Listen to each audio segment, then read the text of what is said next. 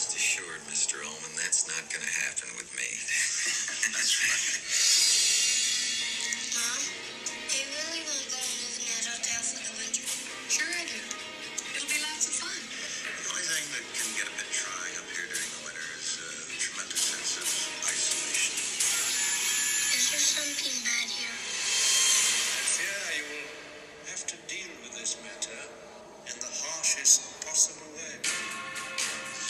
What you did, I killed you with Danny. You did this to me. Didn't you? I'm not going to hurt you. I'm just going to bash your brains.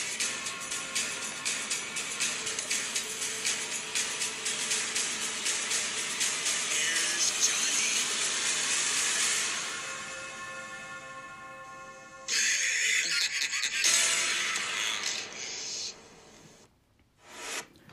Alrighty, this is the first episode of 2021. We have finally gotten rid of 2020. It is in the past. It is behind us. Hallelujah. Yes, sir. So we are back and we're excited to do this episode. And of course, I'm Johnny Reyes. Randy Howard. Chris Reyes. My brother is here. He has never seen. We've been building this up. He has never seen The Shining. And you're what, 36 years old? 37. 37 years old. Golly. And he has never seen this film, so it's going to be nice to actually hear somebody's perspective of the film, you know, that's never seen it. And I don't feel so bad saying that I've never seen Star Wars now that he's 37 and never seen The Shining. So. What? Yeah. But that was our reaction when we found out that my brother, like I said, Chris, had never seen The Shining. I was like, really? Because I remember watching it when I was younger.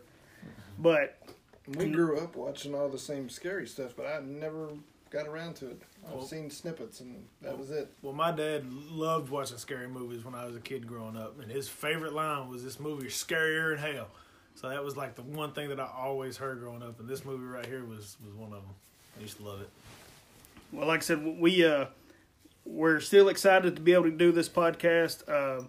Seems like our fan base is growing more and more. We're getting more viewers, more listeners, and make this short and sweet. You know that you can find us on Facebook and Instagram on Small Town Horror Podcast. So like I said, just give us a follow, and if you want to subscribe, tell your friends, family, whoever, look us up. We're on Google Podcast, Apple Podcast, Breaker. I mean, pretty much on anything you can think of, we're on. Spotify, yes, that was our big one. And of course, Anchor. None of this would be possible without Anchor. But just tell your friends to subscribe to us so they'll never miss an episode, and it'll be downloaded every other Friday. So, Chris, I know you're new to the podcast, so what we do is at the end of the review, we give the movie, you know, either no stars or 5 stars, 5 being the best, of course. And we're not going to do the star rating yet, but before we get into it, I just want to know, what did you think of the film? I know you thought I was going to be all negative on it. I didn't hate it. It was just one of those movies. It's a slow burn. Yeah. I didn't hate it. It's one I would watch again. I thought there was going to be more killing in it.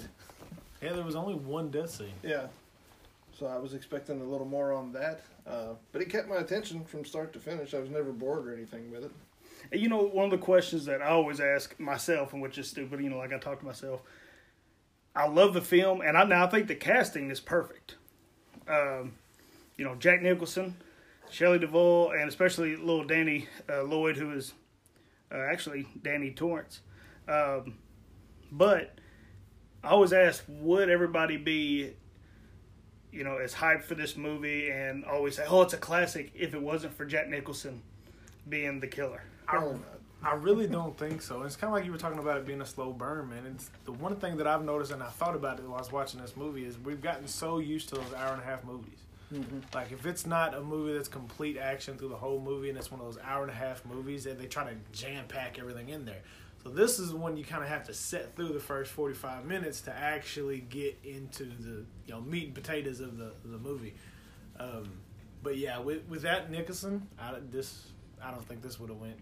Which the casting was good, but I'm gonna have to like Shelley Duvall was like there were times where she was talking and she was saying her line and it felt like I was watching a play because the way she would deliver the lines, it was like she was reading it like she was on Broadway or something like that. One of the scenes that I felt that way was when she was sitting on the couch and he was like, "Mom, can I go get the fire engine?" And it was like, to me, it was like she had the script right there reading it. You know, like how she was, I don't know, how her body movement. But see, for me, it was when she took him breakfast in bed.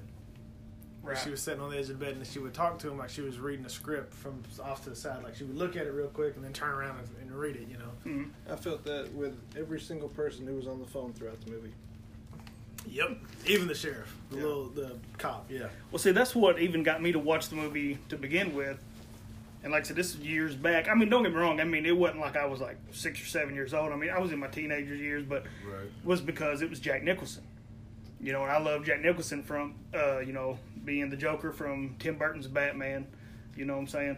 And we even pointed out there was a few times he would laugh or the look he would give, and you're like, oh, that's Joker right there.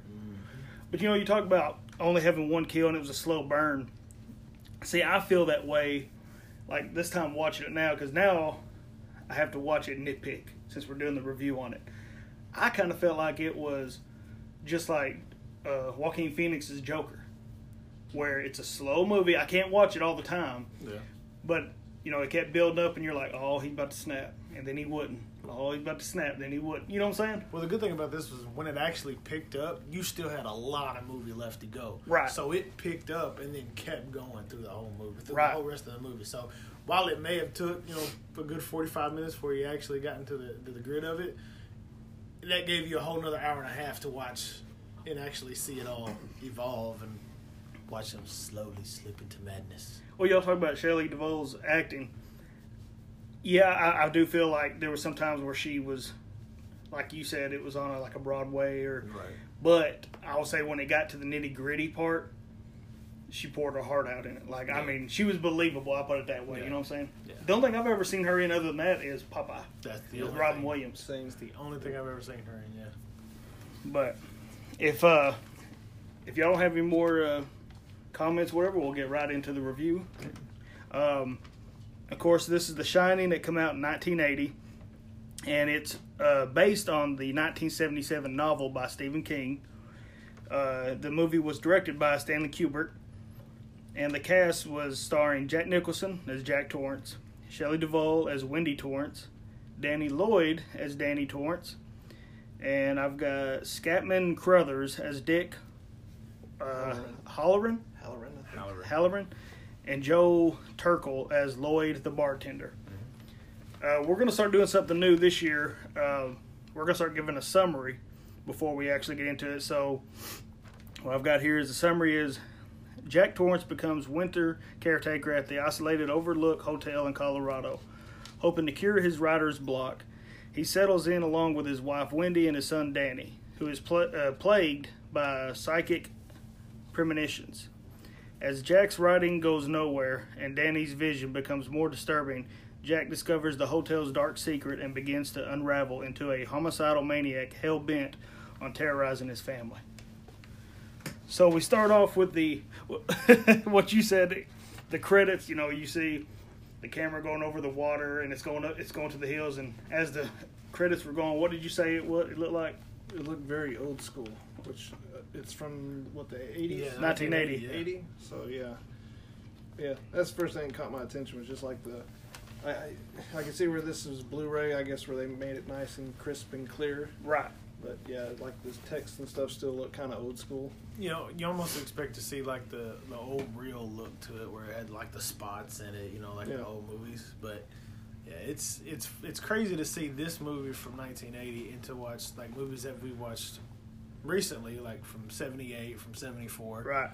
How much different this one is compared to those. Mm-hmm. And in just over a couple of years, even though for me the acting in this is like decades better. Right. Than something like Black Christmas, like we watched last time, from 74. Or Jack Frost. Which was from, I don't know. 1994 to 7, I don't remember. 1990 stupid movie is what it was.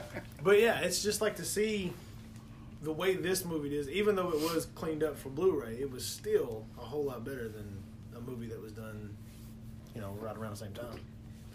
Well, we start off when we see Jack Torrance. He's going in for the interview at the hotel, the Overlook Hotel, and he's talking with Mr.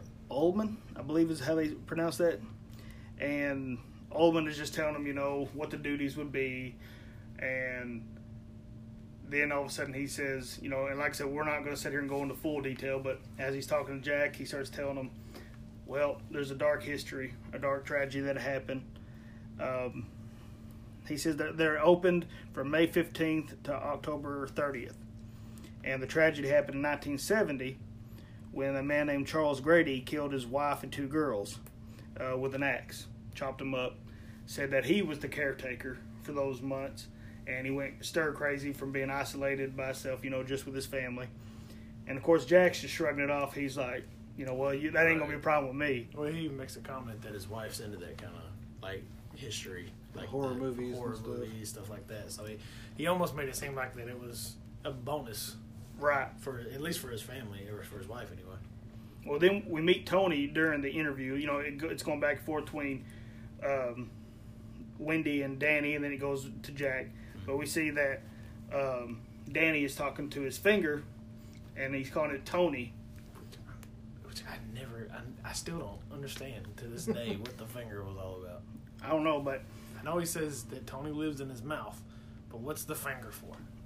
Yeah. Maybe that's the way to tell them apart. I guess so. I mean, like, his shrill voice isn't enough. I don't know. It's to me, it was pretty neat when Danny's sitting there, and he's in his room, and he's talking. No, he's brushing his teeth, isn't he? And he's talking to Tony, and he says, "Your dad's fixing to call and say he got the job." Tony's telling that to Danny.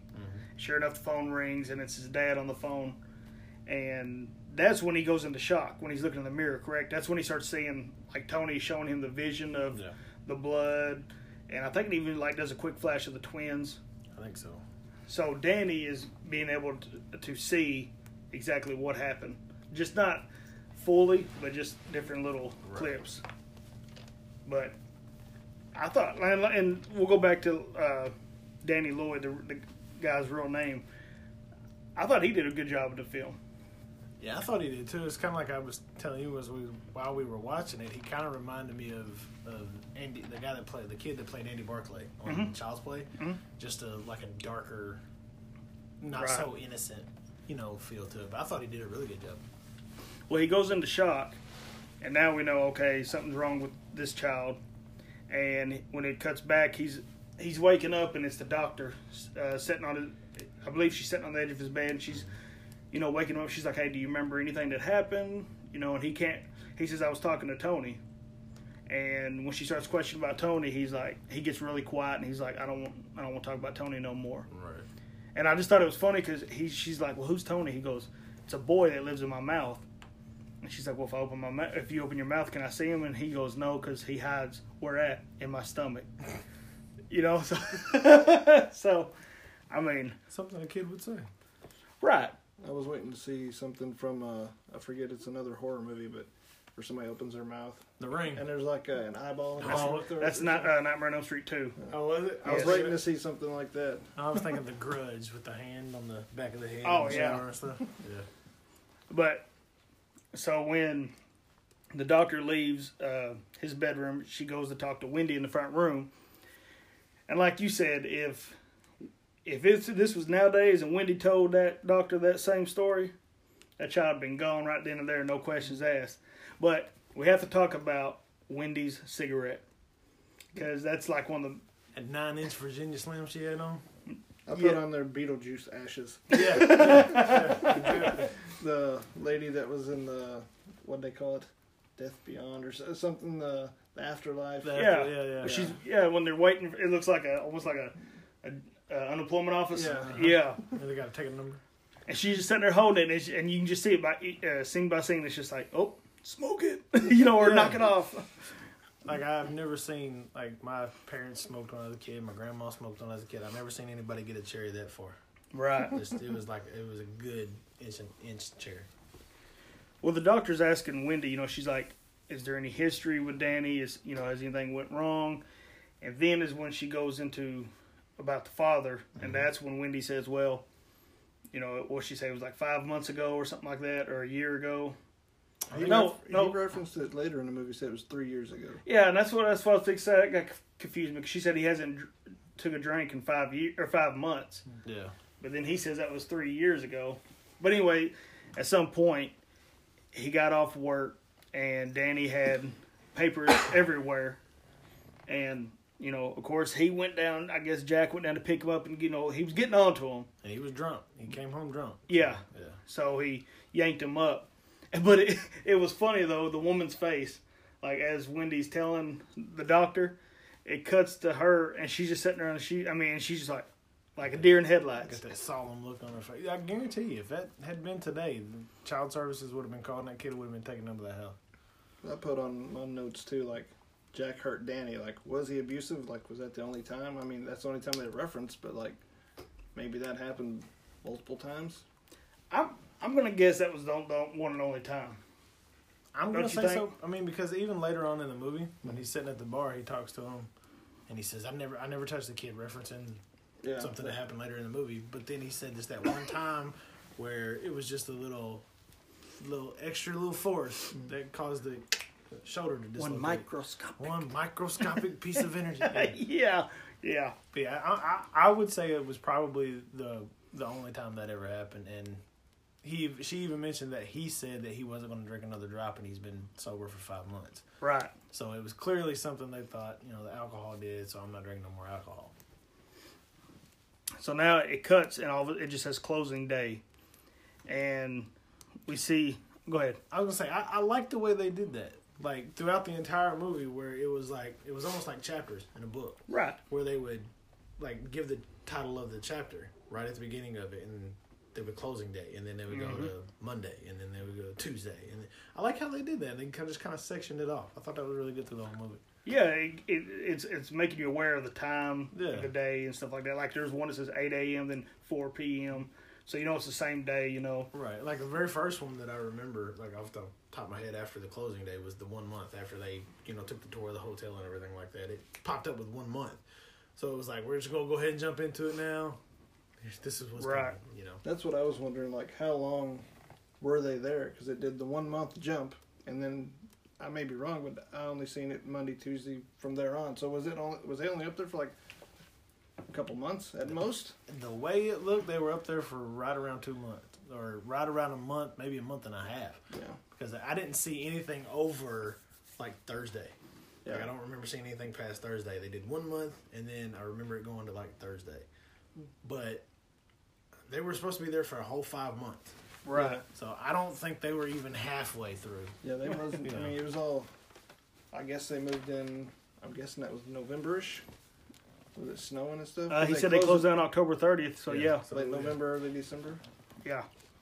And they explained why they closed down, because they don't keep the roads clean enough to where they can, you know, come through. And You clearly seen that, you know, later on in the movie with about 19 feet of snow, Yeah. which I'm jealous of. We need snow in the boot hill. no, we don't. Yes, we do. But after the closing day sequence, we see the family has arrived, you know, and they're actually heading to the hotel, and now they're in there, and here comes Mr. Ullman again, and he's talking to Jack, and he's like, "Have you been waiting long?" No, we got to eat breakfast, you know, and he talks about my son found the game room. Well, it cuts over to Danny in the little gaming area, and he's throwing darts at a dartboard. And you see him go over to get the darts that he just threw. And as soon as he goes over to him, like, he cuts his head real quick. And now we finally see the twins for the first time. Creepy. And they don't say anything this time, I don't believe. I think they just look at them. I think they look at him, smile, and then turn around. Yeah.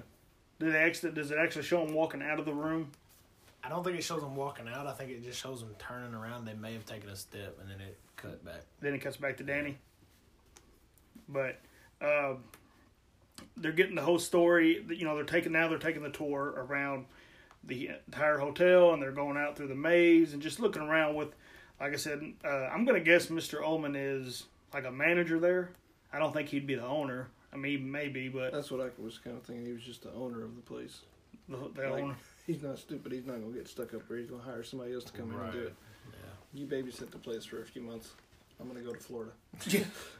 But he's telling the Torrances, that the hotel was actually built between 1907 and 1909, and that it was actually built on an Indian burial ground. And that's funny because I really don't. After I've seen this movie a dozen times, I don't ever remember him saying that. But there was a couple things that caught me watching it during this time. Yeah, I didn't remember. Like, it's been years since I've seen the movie, but I did not remember where they were talking about it being on an Indian burial ground, which throws it all off. A poltergeist. Yeah, that's what I was saying. So was that like, you think that? I guess they didn't really allude to it, but was that maybe why all the visions and stuff were happening? Because that was the thing from that movie. Yeah, it was like bad luck to build on top of one. Because that's what happened on the other one. Right. And the other thing is the he said it was built in 1907, 1909. And the only time it seems like the tragedy happened was when, what was his name? Grady killed his family. So was there ones before him? Or was that the only, you know what I'm saying? Man, I don't know if that, and that's kind of what threw me off too, is like later on in the movie where you're seeing these visions of these people that are dead or almost like ghosts in the hotels. Like, where these ghosts come from? Right. Did more people die in here that we just don't know about, or what was it? Don't know. Could it be just the spirit of people that had stayed at the hotel back, in the early 1900s? Well, now the Indian burial ground coming back. If that's the Indian burial ground coming back, then them Indians was wearing some 1920s clothing, which was weird looking. So now we meet Dick Halloran, and he's taking. No, he meets the whole family at that point. In the gold room. Is it the gold room where he meets them? Where he goes right at the bar. That's right. Yep. And anyway, he walks up and Mr. Ullman tells him, "Hey, why don't you go and show Mrs. Torrance and Danny the kitchen?" Mm-hmm. So now they're touring the kitchen, and I guess, like I said, I just didn't pay attention. I knew he called him that, but it didn't catch me this time when Mr. Halloran calls him Doc. Mm-hmm. And she's like, "Wait a minute." She's like, "Well, how do you know we call him Doc?" And so now you can already tell. Okay, now there's a connection between these two. Right. And as they're in the storage unit, first off, that freezer, when he shows them all the meat, that was insane. He says you can stay for a year and never eat the same meal twice. Yep. So then they go to the actual food storage unit, and he's showing them all the canned goods and everything. And I think it's so cool that he's talking to Wendy, like regular voice, but then he looks over at Danny, and in his mind he's like, what's he say? "Hey Doc, you want some ice cream?" Or he actually said doctor, which threw me off. He says, "How would you like some ice cream?" Doctor. Yeah. When he said doctor, I was like, what the heck? When I seen that, and they started talking about The Shining, I guess that's just like a telepathic way of communication. Because the first thing that popped in my head was Professor X. Well, that's what when he did that, because I was like, I remember the first time I watched it. Looking into it now as an adult, as opposed to when I was a kid, and I didn't really pay attention to this kind of stuff. I'm sitting there thinking, I was like, okay, you give no indication of what's going on. Right. So we got to get some kind of explanation as to why this guy just looked over and then started talking to this kid through his head. But then, not 5 minutes later, we get the explanation. Well, see, when I first watched it, I'm being serious with you. I was lost with the whole movie. Yeah. Because I didn't know what the deal was. Right. I didn't know why. Like when the little boy was sitting up later on in the movie, when he's sitting up in his bed and he's like spitting. He's like, it looks like he's having a seizure. Mm-hmm. I was like, what the heck's this? But right. But now that Did they ever explain how he got the name Doc? Yeah. Bugs Bunny. Bugs Bunny. She said we watched cartoons and we always called him Doc. And even I heard the guy say, "What's up, Doc?" Yeah, I didn't hear the mom say that. Okay. Yeah, she said that's their favorite cartoon or something. They get up and watch it all the time. So they go and get ice cream, and so now it's the first interview, good Lord, the first discussion that Danny and I'm just gonna call him Dick because I don't like his last name. Dick and Danny are talking, and now he's asking Danny, do you know what your gift is. Yeah. And at first, Danny's not talking to him at all. And then he says, well, he says, I've had this. He said, my mama called it The Shining. So right there is your first, okay. So now they're connected. And then he says there's many more like us. Some know they got it, some don't. Right. Yeah. As soon as he said that, I was like Peter Griffin, like, oh, he said the title of the movie. I was thinking the exact same thing. I was like, well, here's their title. But, so, Danny's sitting there listening, and then now finally he's like,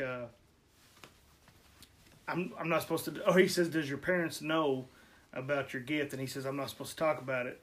And Dick asks him, he says, well, who told you you're not supposed to talk about it? He goes, Tony. So now he's explaining to Dick about the boy that lives inside of his mouth, and that that was another thing is that just the way that he's coping with being able to do this? Is he just made his own little thing up that it's a little boy living in my mouth, or what? I think there's got to be more to it than that, because he was getting the visions earlier in the movie from the hotel. So I think there's something more to it than him just figuring out a way to coping with it and talking to his finger. Well, I know y'all haven't seen Dr. Sleep. Yeah. But, I think it got bad reviews, which I did enjoy the film. To me, it wasn't as good as the first one, which, it was going to be hard to beat anyway. Well, they didn't have Jack in it. Right. And that's what killed me. So many people were like, I'm only going to watch him Jack Nicholson. I'm like, dude, he's old and fat now. He ain't going to, what's he? But anyway, but they never, I don't think he ever references Tony in that. Like, he never does the finger thing. And Really? Yeah. I mean, he does. The second one deals with more of the shining gift, but I don't ever think he actually does the finger or talks about Tony. So that's what I was like. Is it just as a child that's how he coped with it, Right. Well, like with the Tony thing too, like it looks like that took its toll on him, because like early on when he was talking to Halloran about his gift or whatever, I don't know why it stuck out to me. Maybe because I got bags under my eyes all the time, but he looked very tired. Like under his eyes were all like kind of pink and purple, like he just hadn't been sleeping at all. Right. So like it had been going on for a little while. Yeah. I noticed that. And like I said, I think it was even Jack later in the movie. I was like, look how pale he looks. Yeah. Like, and then of course Shelley Duvall, she'd crying through the whole second, third act. I'm pretty sure she was straight ghost white at one point. But as they're finishing up talking, he asks Dick, are you afraid of anything here? Is there anything to be afraid of? And he's like, no. Why would you ask me that? He goes, what's in room 237? And it's funny because he's like, there ain't nothing in room 237, and there ain't no reason for you to go up there either. Like he totally like, I don't know how to say it. He totally just made him, no, there ain't nothing in there, but you don't go up there just in case. It's like, well, that's like in a hotel. You don't talk about the 13th floor. Right. I mean, that's and just don't talk about it. As this is like you tell any kid, like, don't mess with that. What are they gonna do? They're gonna mess with it. Don't touch that button. Hey, what's this button do? You pique their interest. Yeah, they want to see what's behind the door. I'm 34 years old. If you tell me not to do something, I'm gonna wonder what happened if I do it. Right. It's just how it works. So now it cuts to a month later. So now, okay, we're a month into this. They done got everything settled, and it shows Wendy, and she's making breakfast for Jack. And is this the scene that you were talking about? You said you felt like she was reading the script, or was that you? It was him. It was you. But what I laughed about is she's talking. It's like every time that Wendy's talking to Jack, it's like she annoys him. Yeah. You know what I'm saying? They've been there a month, and he's just like, oh, yeah. Why are you still here? Through the whole movie, it's just like anytime that it's like her voice annoys the crap out of him. It's like after a month, I think he was thinking, now I know why Grady killed his wife. Yeah, it's when they were in bed too. Like that's the first time I noticed it, but I like the way the movie was shot. Yes. The camera angles and stuff. Yes, I was showing him in the mirror instead of on him. Mm-hmm. And I think when you look at it now, like that was kind of foreshadowing the whole Red Rum thing towards the end. Yep. Because she's seen that in the mirror. I actually got it wrote down about the camera shots. I will discuss that later. But yes, I love the way the movie was filmed. Well, it's funny because she's talking to Jack, and he's sitting there eating his breakfast. But like I said, every time he answers her, he raises his eyebrow, and he's like, "Yeah," he's just that little smart aleck attitude. But, you know, she's asking him how does he like the hotel, and Jack says he fell in love with the place, and he's like, it's strange, but I feel like I've been here before. Yeah. He's like, as soon as I walked in, I fell in love with this place. I feel at home. So that kind of made you go, well, you know, where's this leading to? Right. And now we go to the maze. So now it's Wendy and Danny going through the maze, and I don't remember how tall they said the walls were, like, what, 15 foot? 13 feet, something like that. 13, 15 in some spots, I think. As soon as I seen that too, the first thing that popped in my head, Harry Potter and a Goblet of Fire. Oh, Lord. The first thing popped in my head was the movie with David Bowie. Labyrinth. Yeah. That's the first thing that popped in my head. Golly. Two horrible movies. Hey, but anyway. No, but anyway, so they're just going through the maze. They're trying to find the middle of it. But this is one of my favorite shots is Jack's walking around and he's bouncing this ball. Mm-hmm. And he goes over to a table and you can see like a miniature maze, like it's the layout of it. What would you call it? Like a scale. Yeah. Kind of. And he puts his hands down and he's looking at it. And then all of a sudden it shows the middle of it and you can see Danny and Wendy walking in the middle of it. I just think that was cool. You know what I mean? I know, I don't guess it was supposed to represent that he's seen them, but I just thought it was cool that it went from a toy to boom, and now it's zooming in on them. Right. I thought that was pretty sweet. Yeah. The owner of the place, when he was walking them through the grounds too, this kind of comes back in towards the end of the movie, but he says, "Don't go in there unless you've got like an hour to spare." Mm-hmm. So I didn't hear that part. Yeah. Well, now it cuts to Tuesday, and she's in there, of course. I guess she's opening a can of it looks like fruit, mixed fruit, and the television says a huge snowstorm is coming. And while she's listening to the news, we see Danny riding his 3-wheeler, and he stops in the hallway because he sees room 237. And just like y'all said, you know, you tell a kid not to do something, he gets up off the 3-wheeler, and the doors are locked. So gets back on it, he takes off, and she goes upstairs to tell Jack. No, I'm sorry. Jack is he's writing. For the first time we see Jack actually in the room typing, you know. This is what killed me is she comes in, she's like, hey, there's a huge snowstorm coming, and she's all perky, she's happy. Not about snowstorm, but she's just like, ain't it a beautiful day, and blah, blah, blah. And this is the first time we finally realized, okay, something's wrong with the dude. Yeah. This is the one that I was thinking every time she says something, he's just annoyed.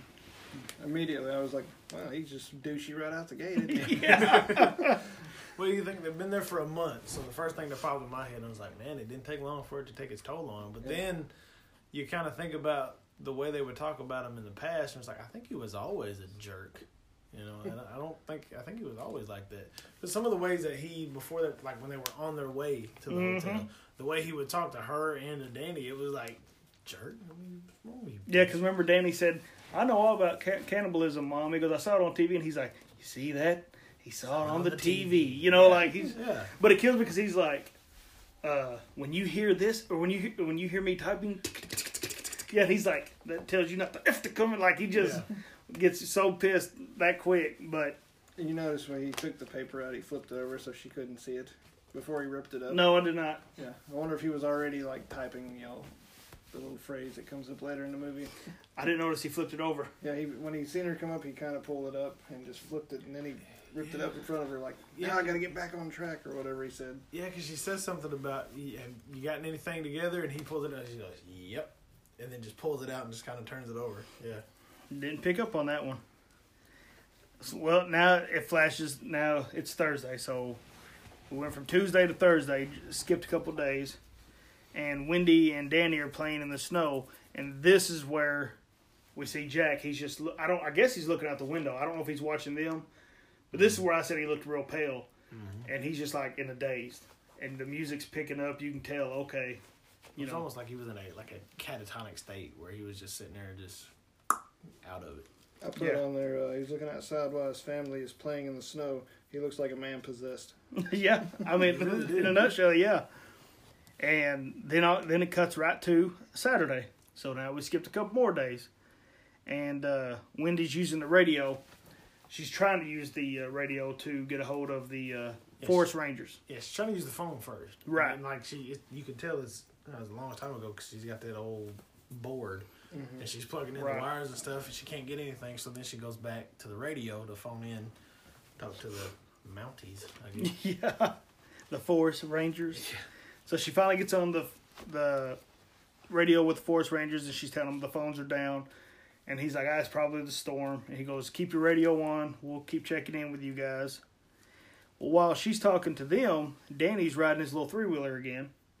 And the big scene, the well-known scene that's about as popular as the Here's Johnny scene. Mm-hmm. He cuts that corner, music hits, and there's the two twin girls.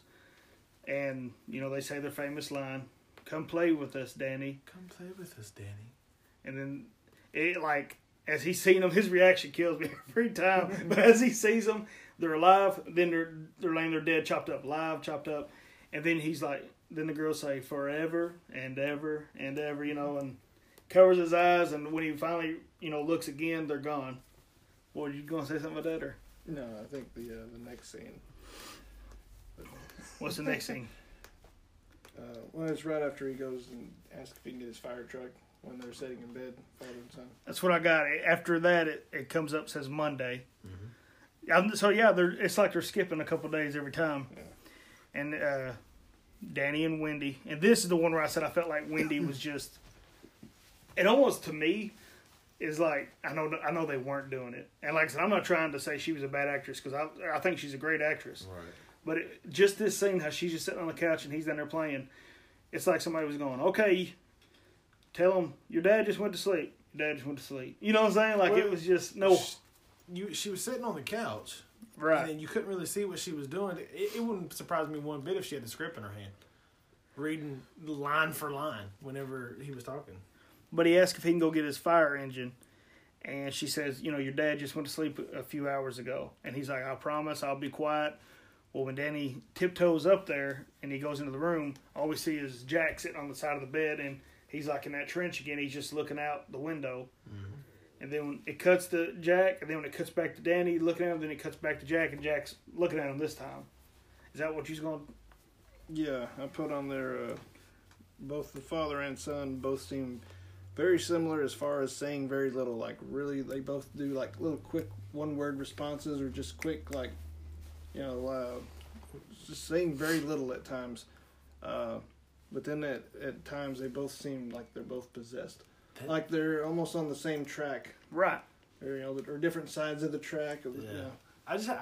That scene, like, it said a lot as far as the way Jack was, but I couldn't, like, the little kid going, Dad? Da-da-da-da-da.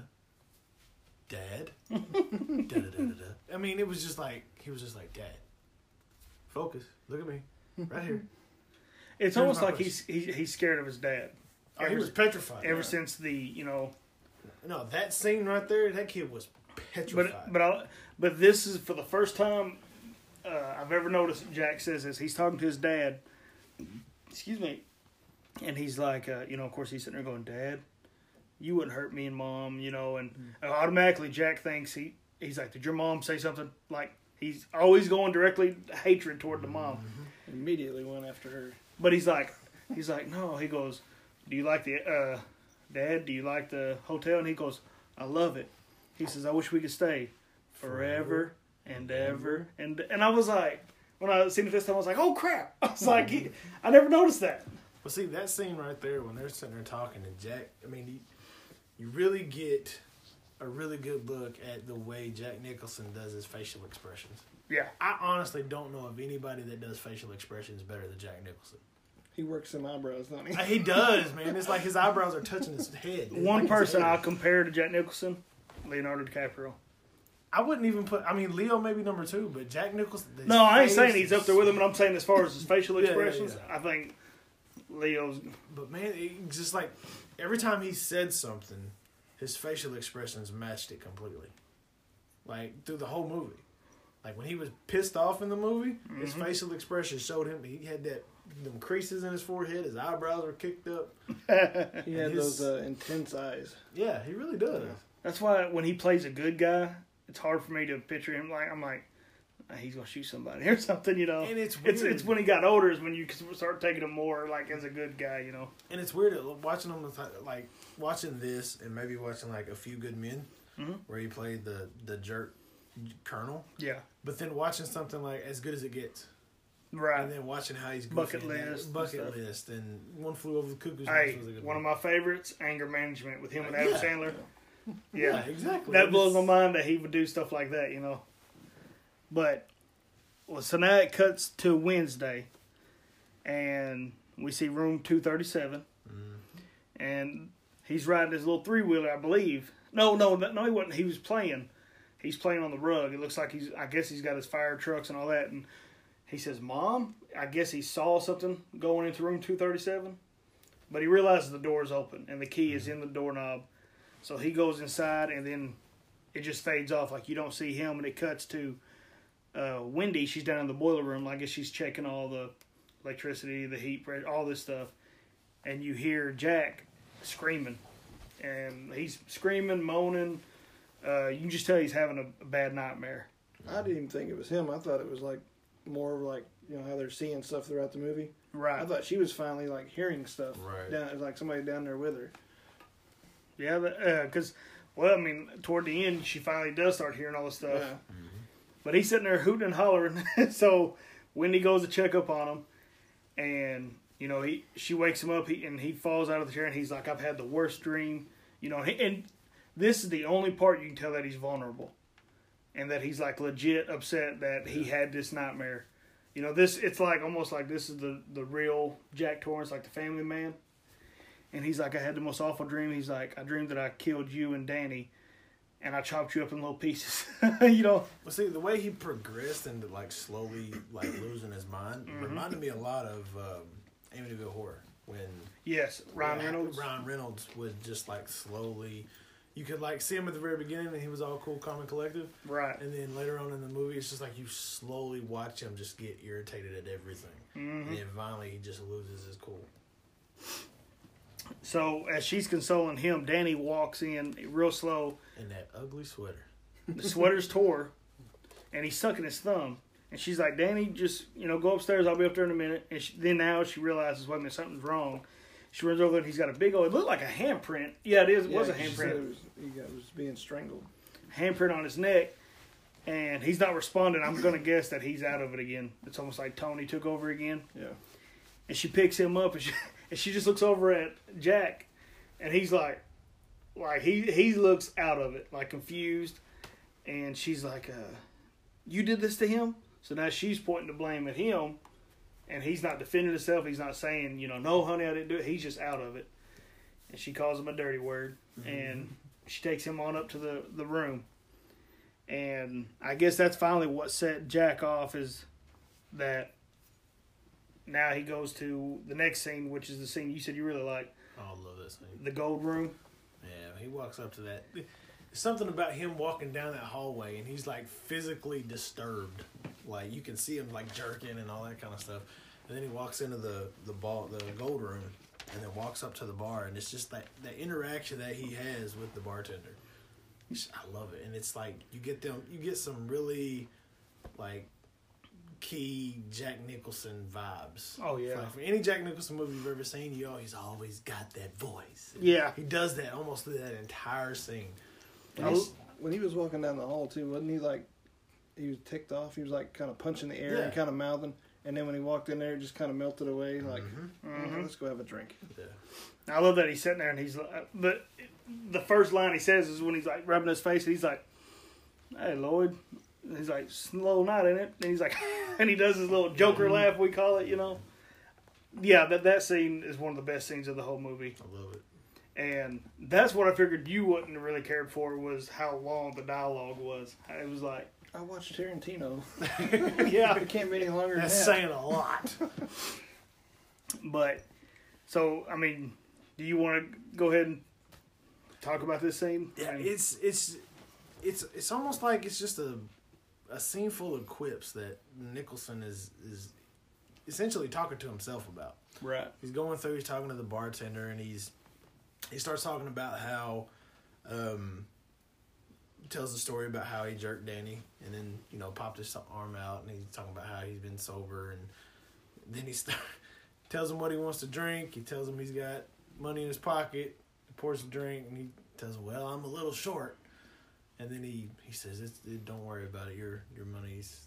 Or no, that's the next part. He says that. He says my tab's open. Yeah, my tab good. How's my tab? And he's like, "Your tab's always good here." Yeah. So see, right there, it gave you a little. Well, how did he know Lloyd, and how did Lloyd know him? You know what I'm saying? So it's finally, it's not there yet, but it's all starting to come together. Right. And like Chris just said, he's having that fit down the hallway, but as soon as he goes through those doors, the double doors, it's like he was like a calm come to him. I figured that bartender was somebody like he knew from a past bar. Right. That he was imagining in there, since he had obviously been a drinker. Yeah. Well, So I got a question that, like, was he really drinking, or was he just imagining all that? I think he was just imagining all of it. well, because what I was fixed to say is when Wendy runs into the room, she's crying because she says that she says, "Jack, there's another person here. There's a crazy woman in room 237. She was in the bathtub. She tried to strangle Danny, and I don't remember ever seeing his glass there. I don't remember seeing it. I mean, it may have been, but I don't remember seeing it. So, but I mean, she ran in there, and it was like it changed that quick, Yeah.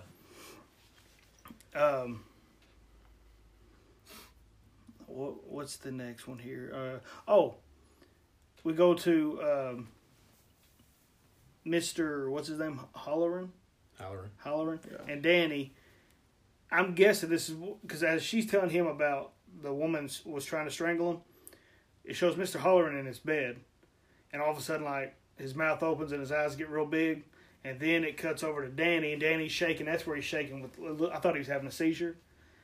I guess they're talking in The Shining. Is that what y'all took from that, or? That's the way I got it. Like he was telling Halloran something's wrong here. You need to something's Sounds like a bad. 911 call to it. Yeah. Like, hey, Yeah, can SOS. you come back? Yeah, he's trying to get him to come back to the hotel. Right. And now this is what used to terrify me when I was younger. Jack goes up to room 237, and we don't know who it is yet. I mean, you just see the camera going through. Well, then you see a Jack's hand finally opens the bathroom door, and you see a young woman there. She's naked, and she's just kind of looking for a minute. Well, she stands up, and she starts walking over to Jack's. And the way Jack's face is the entire time, like he looks scared when he first opens the door. Then she stands up, and he's all like smiles. He's like mesmerized. Yeah. And she gets out of the tub, and he walks over to him, and I always wondered if that was like somebody from his past, or if that, you know what I'm saying? Because I looked hard in that picture at the end to see if I could see her, Yeah. and I didn't see her around him, See, I don't. They never give you the story behind that room. Right. Like the first thing that popped in my head was the room. That was the room that Grady killed his wife in. That's what I thought. And that's what I thought. But they never give you the story of what's so weird about room 237. Right. But I like what you noticed about that room. Oh, it's Joker colors. Yes. Everything was like green and purple. Yeah, I thought that was really cool. I put something on there too. I'm sorry. Go ahead. No. Then you go into the bathroom, and the bathrooms they got that bright green, and that room had Joker written all over it. I put something on there too because, like, while Jack was doing this, like, Danny was kind of seeing it. Mm-hmm. So it's like they were kind of on the same like paranormal like frequency. Right. So, like, he could see what his dad was doing that whole time. Right. So I thought that was kind of neat. Well, Jack walks over to the woman, and they start, kissing, making out, whatever you want to call it. And as Jack opens his eyes and looks in the mirror, he sees the reflection, and like her skin's all rotted, like she'd been a dead body in that bathtub for a while. And he pulls apart, and it's this creepy old lady, and like her whole front half is all jacked up, and it's it's all rotten off too. And she's just laughing, but she's walking like Frankenstein. I don't know if y'all noticed that, like her hands are sticking out in front of her. And she's just got the creepiest laugh, and Jack takes off running. And I remember I don't know why I didn't fast forward the scene, but when I was younger, yes, I said fast forward because it's VHS. When I watched it, I would just close my eyes. I wouldn't actually fast forward that part. But Jack takes off out of the room, and he locks the room, and you can still hear the woman laughing in there. So it goes back to Wendy is in the room with Danny. Danny's asleep, and Jack comes back, and she asks Danny, she goes, "Did you find anything?" And he's like, "I didn't find one gosh dang thing." Mm-hmm. So, I don't know, it seems like when he saw the woman, it was like it was Jack, like the husband. Yeah. But then he goes back to Wendy, and it's always like the psychopath, you know, like, was he just BSing her? Was he lying about it, or what? Something in his wife brings that out in him. So maybe we need to start looking at the wife as the problem. Yeah. That's what I was kind of thinking, too. Like, so did that not happen? Or did that really happen? Yeah. Was he just blowing smoke? Like, what was the thing? One thing a while ago about room 237, like when he was playing, I was like, if that room freaked him out so bad, why is he just chilling like 10 feet from that door? What, yeah. He's just outside the room playing. It's like, oh, that door's open. It's just like he walked down the hallway and he was like, I'm just going to play outside this room. If anybody wants to open this door, I'm here. I'm here. And then when Wendy went like running to Jack to tell him, hey, you know, an old lady tried to strangle him. Like, where's Jack? Like, that's bad parenting. If somebody just choked one of my kids, I'd be like, tag along with me. I ain't gonna leave you anywhere in this hotel. She locked him up. I did. You gonna come with me? It's a big place. So Wendy tells Jack that they need to leave the hotel. Mm-hmm. And you know they're all in their little suite, their little living area, and she tells Jack, you know, Danny's asleep, and she goes, "I'm telling you something's wrong. We need to leave the hotel." And of course, boom, he just goes straight from calm to upset that quick. Tells her he can't do it. He leaves the room and he goes straight back to the gold room. This is where he's walking around because you know he's upset because he's like, "I agreed to do this. Yeah. I can't just leave." So now it's going back to where, you know, y'all said that he was like punching the air and he was mumbling. Mm-hmm. Well, he's going back to it again, but this time when he sees the hallway, it's like balloons and he can hear music going. And he goes into the gold room and there's a big party going on. Mm-hmm. Goes back to Lloyd, and I don't remember exactly what he says to Lloyd, but he was just like, a couple hours gone, but I'm back, or something like that, you know. Gets another drink. What's he say? This is where he says something about the money. He pulls his wallet out, and he goes, no. He goes, your money's no good here. And he's like, well, Lloyd, I'd like to know who's paying for my drinks. Yeah. And what does he say after that? I don't think he... Oh, he was on the house is what he says, ain't it? Yeah, it was on the house. Then your money's no good here. And then he's just like, well, I'm the kind of guy that likes to know who's buying my drinks. Yep. And you basically tell him, you don't need to know right now. Yeah. Jack gets up, and it looks like he starts dancing a little bit. Well, then we see a waiter comes by, and the waiter spills these, like, 3 drinks all over him, you know. Mm-hmm. And I never noticed that until you pointed it out about the handprint. I think it was you that said something about it. But he spills all these drinks on Jack, and he's like, why don't you come into the gentleman's room? And he goes, we'll get you cleaned up. And he goes, yeah, you got a little bit on yourself, too. And he, like, pats him on the back, and you see his handprint on there.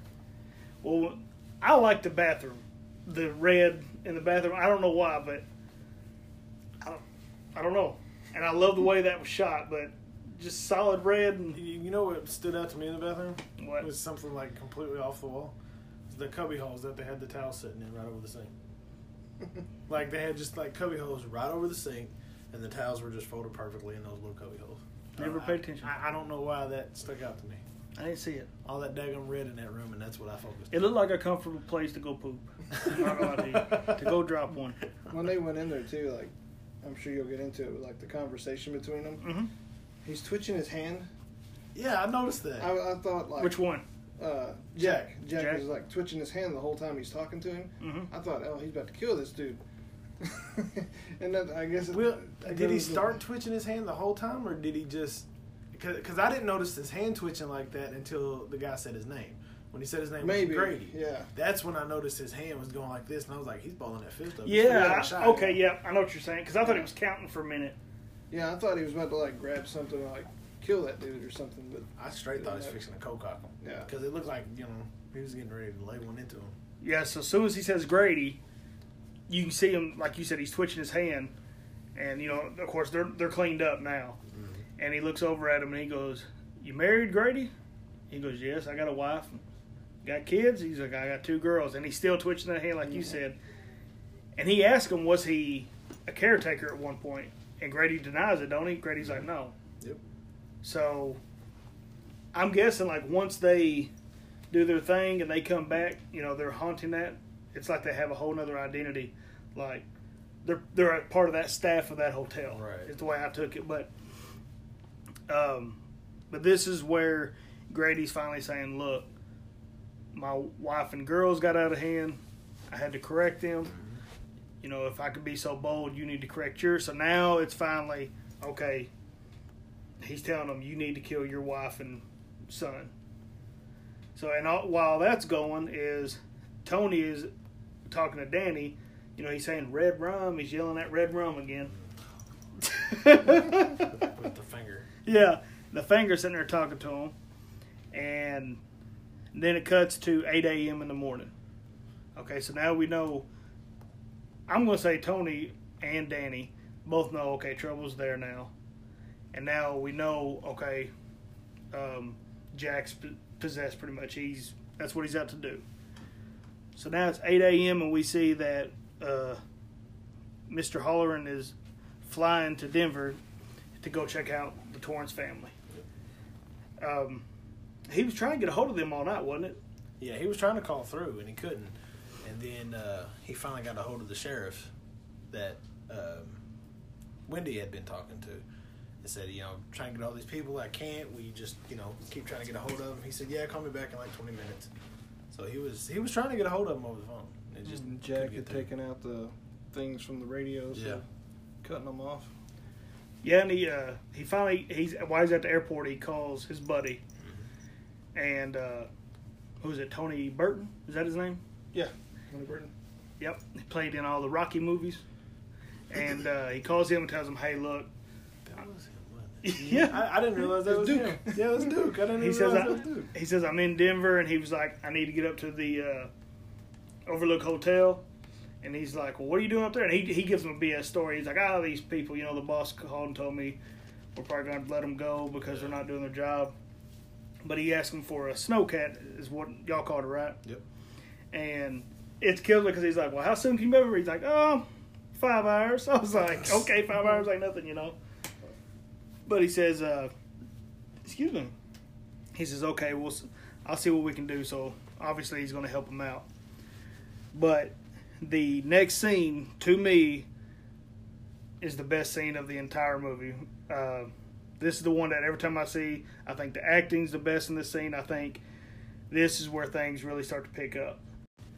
So Wendy, she's walking into the room where, Jack's been typing, doing his writing. And she goes over to the paperwork, and the paper that's actually in the typewriter, all it says is, all work and no play makes Jack a dull boy. So then she starts going through all the other papers, a stack of papers he's got, and it just says it over and over. And I like, because you even pointed out the typos in it. Well, what I liked about it is like the way it was typed out on the page it was typed out like you would expect a book to be written. Yeah. Like you had the indentions just right and some the spacing and everything. It looked like he was typing a book, and that was the whole phrase. Like conversations and everything that he was writing. Yeah. But as she's sitting there going through it, this is one of my favorite camera shots. It shows the typewriter, and all of a sudden it's like a view from the ground, like somebody was on their back recording from the bottom of the typewriter, and her head just appears over it as she's reading it. And I mean, she looks scared to death. And all of a sudden you see the camera coming around, which is Jack's, he's seeing it through his eyes. Jack's coming around the corner, and he's like, you like it? And she jumps, and she screams like, bloody murder. And this scene right here is, like I said, the dialogue between both of them. This is the one that I watched that making of, and Stanley Kubrick just kept drilling Shelley. Nope, you gotta do it. I mean, she did multiple takes on it. You could tell she was literally wore down from it. Well, that's what I say. Like I said earlier and before that her acting was kind of to me, but I'll say she plays scared and freaked out a whole lot better than she plays happy-go-lucky. Because her acting was just like a complete turnaround from the way it was when she was happy-go-lucky and all this kind of stuff, as opposed to when she's completely freaked out and hysterical. Like her acting was so much better at the end of the movie. I love when he's like, what do you think we should do with Danny? And she's like, I think we should take him to the hospital. And he goes, when would you want to do that? As soon as possible? As soon as possible! Yeah. The way he says it, he mocks her. Are you even worried about me? Yeah, But I love, like I said, they get up the stairs, she's like, get away. And he's like, Wendy, darling, light of my life. He's like, give me the bat. And he's like, I'm not going to hurt you. And she swings it. He goes, you didn't let me finish. He goes, I'm not going to hurt you. I'm just going to bash your brains in. He's like all calm and cool as he says it. And he goes, bash him the F right in, I just love how he's constantly saying, give me the bat, Wendy, give me the bat. And then he's just like got his hands up like this and he starts tonguing. He's like, give me the bat, give me the bat. Yeah, he's like taunting her. Yeah, it's hilarious. And then who is it? I think it was our mom actually watched that. And she was like, look how she's holding that bat. I'd be swinging that thing. I'm like, oh my gosh, But like he didn't think she was going to swing, and then she hit him in the hand. He was like, "What in the hell?" Yeah, Cole cocked you upside the head. Where'd she hit him at first? She hit him in the hand, I think. Yeah, because he went to reach for it, and he's like, "Ugh." Then she popped him upside the head, and he fell down the steps. And so she knocks him out, and then it shows. I'm about to call her Shelley. That's not her real name, or that's not her name in the movie. Wendy's dragging him to the storage locker. Which I don't understand. I sure enough thought she was putting him in the freezer. It did look like it's freezer. But how is this little 85-pound woman dragging this? He had to have been at least $1.75, $1.80.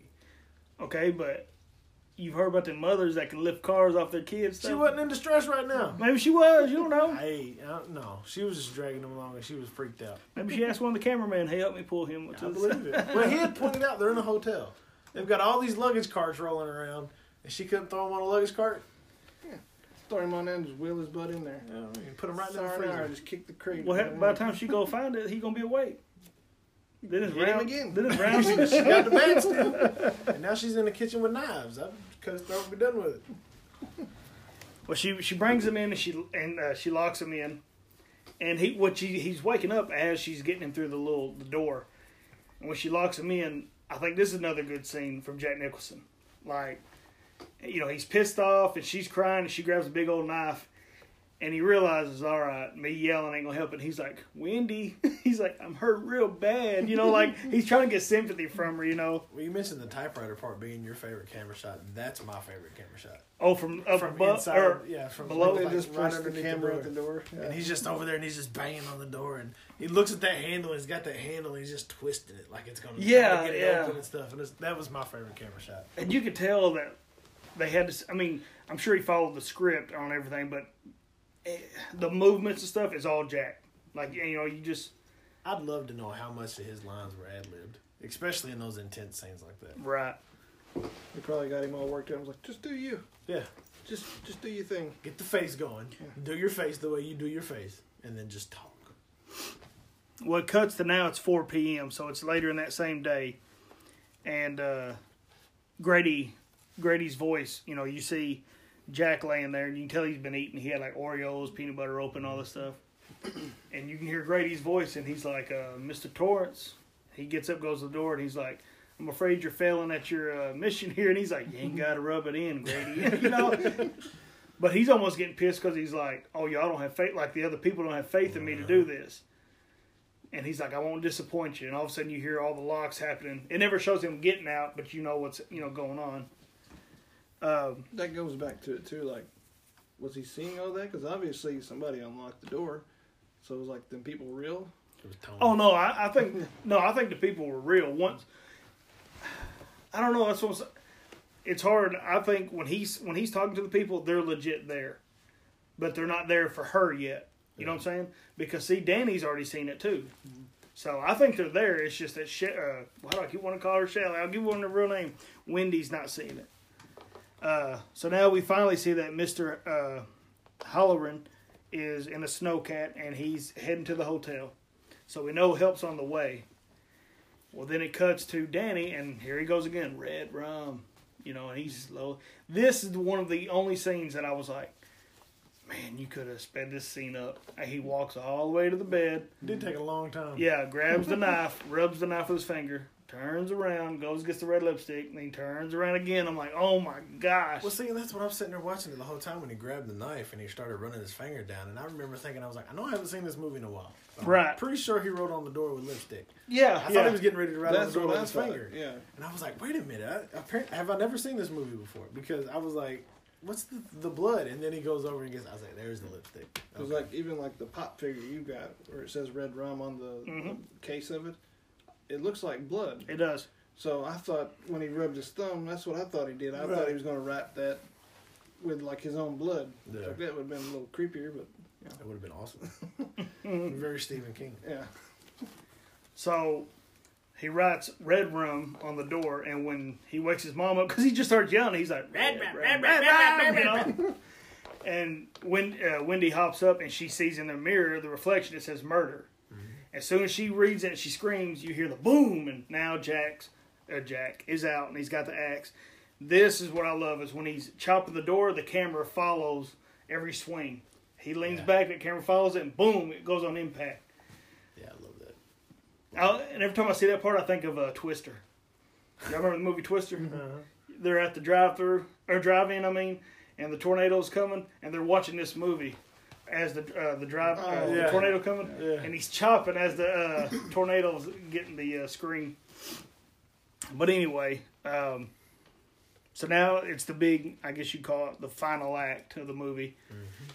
He's chopping the door down. He gets where he can stick his head. He goes, Wendy, I'm home. And he comes in, he unlocks the door.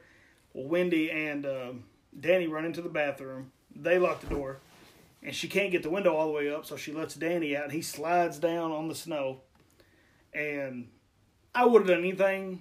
I would have broke that window somehow to be able to get out of that bathroom. My big tail probably wouldn't have got out of it with the window gone. Well, I don't believe she couldn't have got out of it. that's yeah. She's like a twig. The whole movie, she's this little bitty thing, and now what? You all of a sudden put on another 50 pounds? Can't get through the window? But she can't get out the window. She goes, Danny, run, go hide.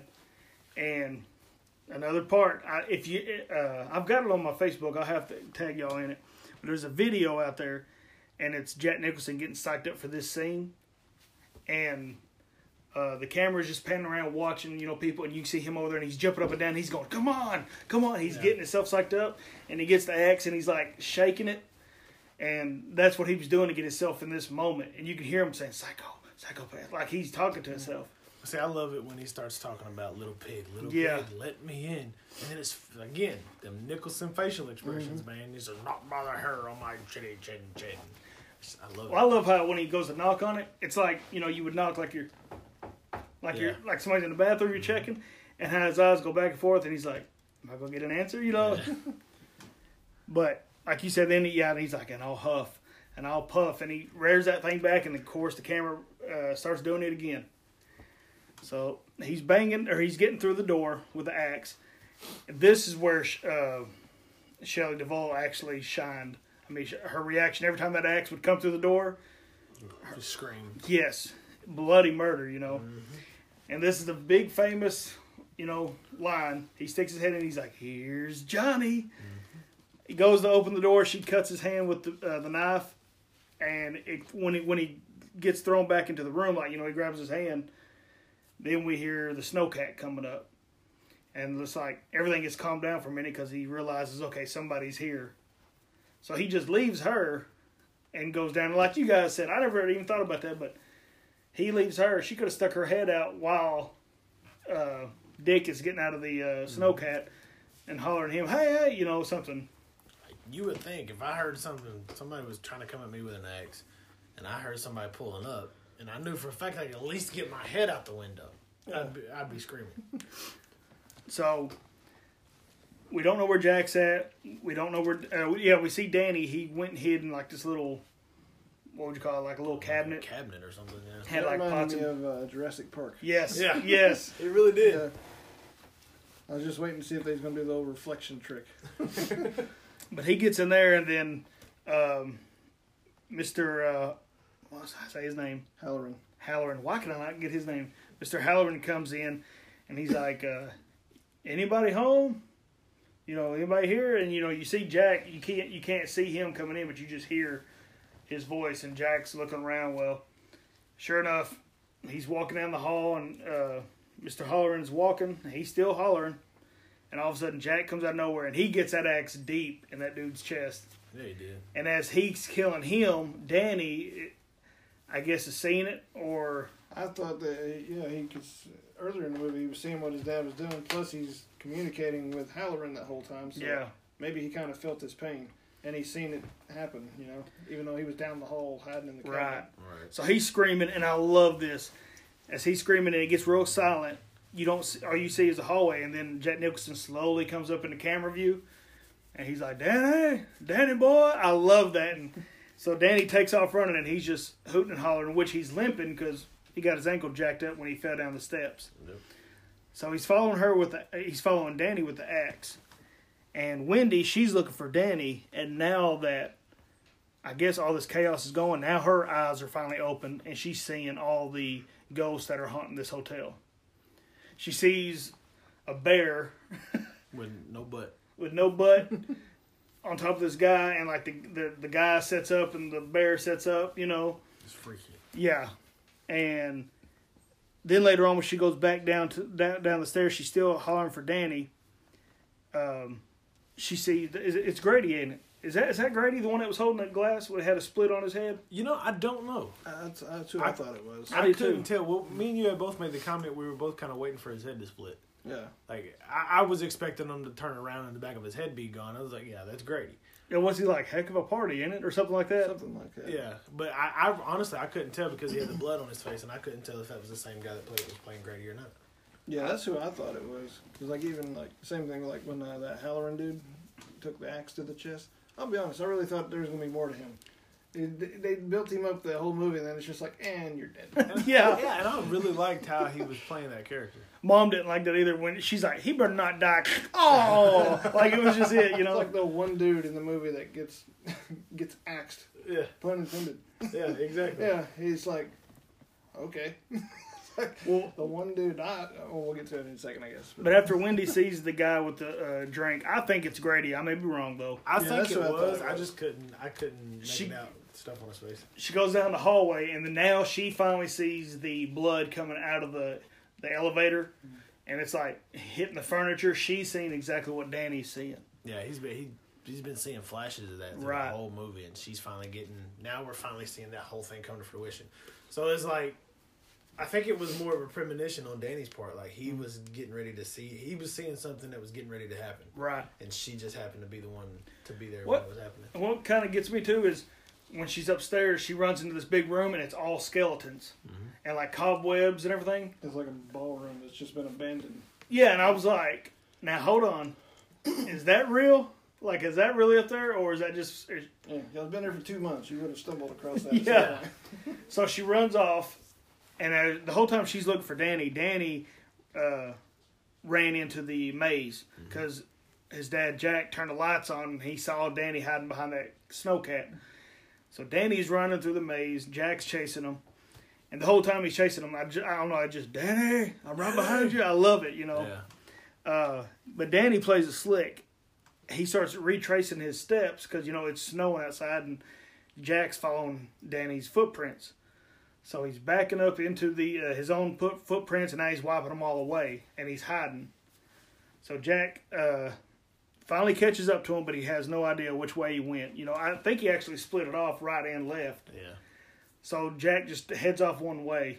Well, Danny starts taking off, and he can hear his mother screaming. She's looking for him. He falls, like, right when he gets to the exit, he falls, and there's Wendy. She's like, Danny, she throws a knife down, which is, I'm always like, why do y'all throw the weapon down? Typical white woman in a horror movie. She grabs Danny, and Jack is still in the maze. And you can tell now he's like, his body's getting wore down. His ankle's killing him. He's freezing. Probably concussed. Yeah. She gets him into the snowcat. Danny and Wendy get the snowcat to take off. And as it's going off, Jack's hearing it. But it's funny because I guess he's yelling for her, but you can't make out what he's saying. No, he's just, ah. At one point, the only thing that I ever made out that he was saying, it sounded like he was saying, wait. Wait! Or something like that. But other than that, he was just moaning. I think his head injury, plus he was probably what do you call it, when you just freezing to death. He was just like going out of it slowly but surely, and then he just collapsed. So he collapses. He falls in, which I don't know if you guys noticed it, but I love right when the snowcat goes up the hill with Danny and Wendy in it. The fog covers them. It was almost like the gates to the hotel was closing. Right. And right when the fog come around, it cuts to Jack, and he finally falls. But it's funny because he falls, he sits there for a second, and then just like, bam, real quick. It's the next morning, and he's froze. I hated that. I hated the way. I mean, I liked the look and everything, but the way they did it, like I feel like they could have zoomed in on him while he was like right after he fell, right, and then just kind of got really close and then zoomed out and he was frozen. Yeah, it was so quick. It was just like it was like he fell frozen, but. Yeah.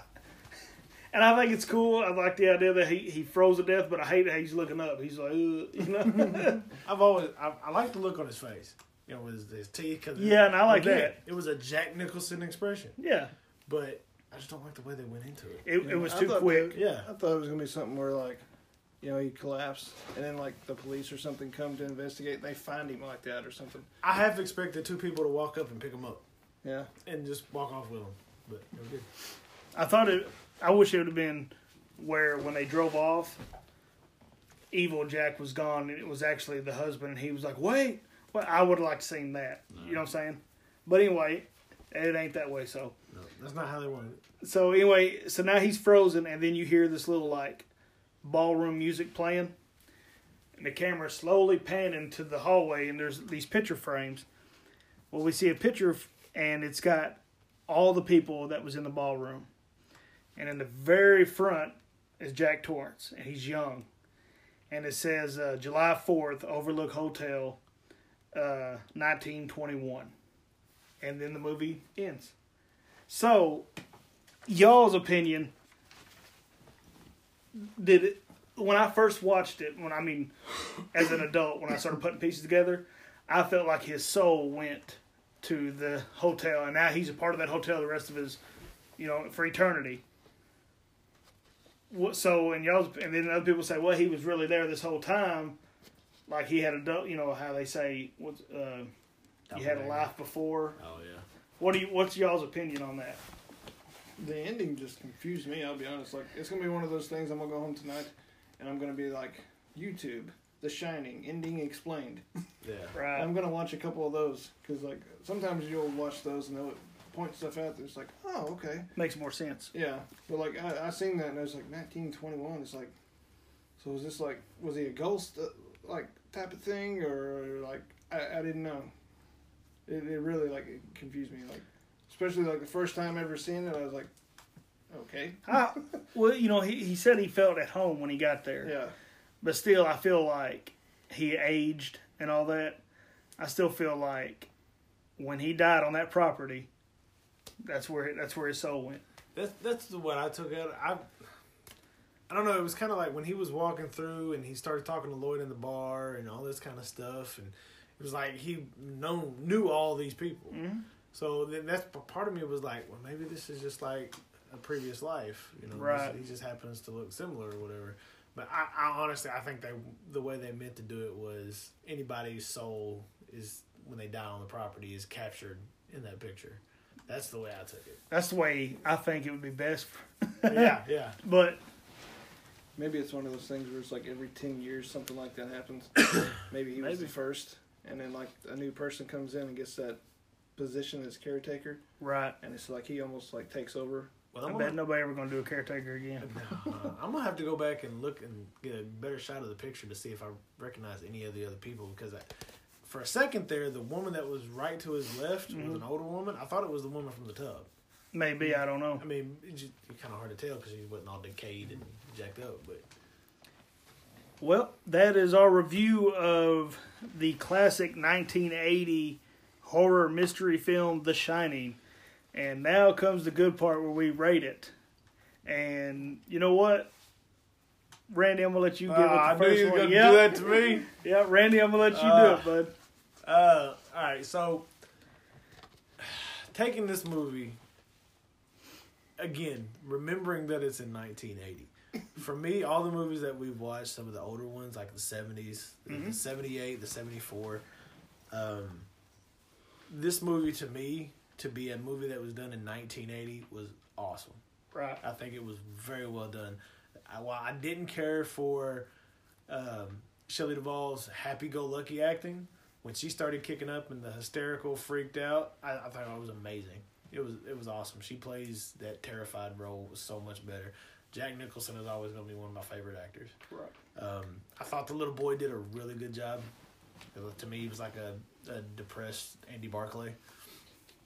I liked the premise of the entire movie, and it had it was written by Stephen King, and it makes a lot of sense. If you've ever watched a whole lot of Stephen King's books or movies, or read any of his books, it had that Stephen King vibe. It's just like creepy, just Stephen King-ish. He's got his own little genre. For me, I'm going to give it a 4.5. I'm not going to give it a full 5 just because probably Shelley and her happy-go-lucky acting at the very beginning of it. And that's the only reason. And there were some other scenes that, people were, like I said, I felt like they was reading like they were in a play. Okay. But that's the only thing that's going to knock off half a point. All right. I thought it was shot really well. Like I said, 30 minutes into the movie, the camera angles really caught my attention just because it was stuff that I either hadn't seen or I think they did better than some of the newer people have tried to do with those type of angles and stuff like that. I liked it. Like you said, the acting was really good. The only time I was really taken out of the movie, like I said, was anytime anybody was on the phone or when she was on the little radio talking to the police, because it was just like, hey, yep, we're fine, I'm okay, thanks, bye, and it's just like, that was the only part that really took me out of it. Like I said, I'd watch it again, and you're talking about going back to the ending. I think that's one thing that, like, the reason people can do reviews like this is because the ending, it's open to interpretation. Right. You can talk about it and like, well, this is what I thought. Well, that's what you thought. And you might come up with, 6 different things. So I liked it. If I'm going to rate it, I'm going to give it like a 3.5. Told you. What? I told him before, he's like, what do you think you thought? And I was like, 3.5. All right, so now I'm going to go ahead and give it a 4.5. And I'll tell you. Copycat. Well, that's what I was going to say anyway. It don't get a full 5 from me just because, I'm going to name a few things that, like, I didn't like about it. Because like I said, we're nitpicking. I mean, this is what the whole thing's about. I needed more backstory. Mm-hmm. I did want to know more backstory. 2, like you said, the acting, there was sometimes and like I said, I like Shelley Duvall, but there was a few scenes where I was just like, she's phoning it in. And like you said, the Forest Rangers, anybody like that. Some of the scenes took so long that I was like, okay, you're dragging them out. And I get it, but I mean, but there was some because they wouldn't even be talking. It was just like, wow, how long do I need to look at that wall? How long do I need to go down this hallway? You know what I'm saying? If you ask some people, they're like, they're building suspense. Like, no, they're dragging it out. Right. They just want more runtime. But now the stuff I really enjoy is, like I said, Jack Nicholson knocked it out of the ballpark. And like I said, I don't even know if we'd be having this conversation if Jack Nicholson wasn't even in the film. But he knocked it out of the ballpark. I loved his acting. Camera work is some of the best in any films I've seen. His view, Stanley Kubrick's view, and the way he can get it across the screen, I think, is amazing. So that's my biggest thing right there.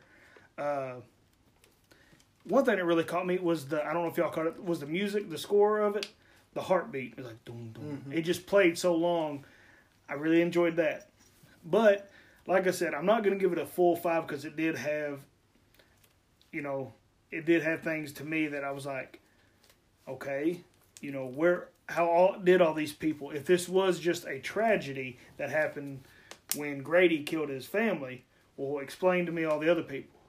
You see what I'm saying? There was just some backstory that I needed, more backstory I needed. But yeah, I'm going to go ahead and give it a 4.5 stars. So, Copycat. Hey, It is what it is, bud. And I may end up rating it higher at some point. But it's one of those I'll have to go back and watch, and I'm going to watch some YouTube videos, Right. kind of explaining some stuff. Because, like I said, just watching it and going right into this, like, it's like, what happened here? Yeah. Okay, What is that I need supposed to see mean? that. Yeah. And even on the YouTube videos, you're going to get their perspective. Yeah, like we're right. sitting here talking, and it is like, yes, The Shining is one of my favorite horror films, but I like it because it's a mystery. But it's not one that I can watch over and over and over and over. You know what I'm saying? Yeah. Like, it's not one that I watch every couple months, But anyway, having said that, so we got a 4.5, a 4.5, and a 3.5 stars. So, Which is actually probably about a half star more than I thought you would do. Yeah. So I didn't hate it. And you talking about the music? yeah. That's one thing I noticed when it started kind of picking up. They was doing that drawn out like, and it reminded me of Insidious. Mm-hmm. I thought Insidious did that better. Did you? Yeah, because like on here, it almost started getting to the point where I was getting annoyed by it. Gotcha. Well, they did keep it for a long time. Yeah, that's why I was just where like, Insidious okay. would do it, and it would just like for a good minute or two. And then, Yeah. When they did it in Insidious, it was more of bam. yeah, It was just like they're gonna lead it up real quick and then knock it in with a scared jump scare or something like Right. that. So. Well, that is it. That is our review on The Shining. This is our first episode of the new year, and we cannot wait for the man. next episode. Oh man. This month is dedicated to haunted hotels, I guess you could say, Oh yeah. because we are super excited. Our next episode will be 1408. John Cusack, Yes, Samuel L. Jackson. it is I don't know what would you say, Never watched that one spectacular either. film. You've never seen that one I've either? seen pieces of it. Oh Holy my gosh! crap! But it's a Dude. spectacular film. Oh my gosh. I went to theaters to watch this with my wife, and John Cusack's acting in this was just amazing. It's a creepy but yet heartfelt film. It really is. There's some scenes in that movie that really make you go, that was completely unnecessary. Right. But it was so good. So we hope you enjoyed this episode of Small Town Horror, and like I said, give us a like on Facebook and Instagram at Small Town Horror Podcast. Give us a follow and subscribe to our podcast so you'll never miss an episode. And until next time, we're going to be signing off. So I'm Johnny Reyes. Randy Howard. Chris Reyes. All right, you guys have a good day. Stay spooky.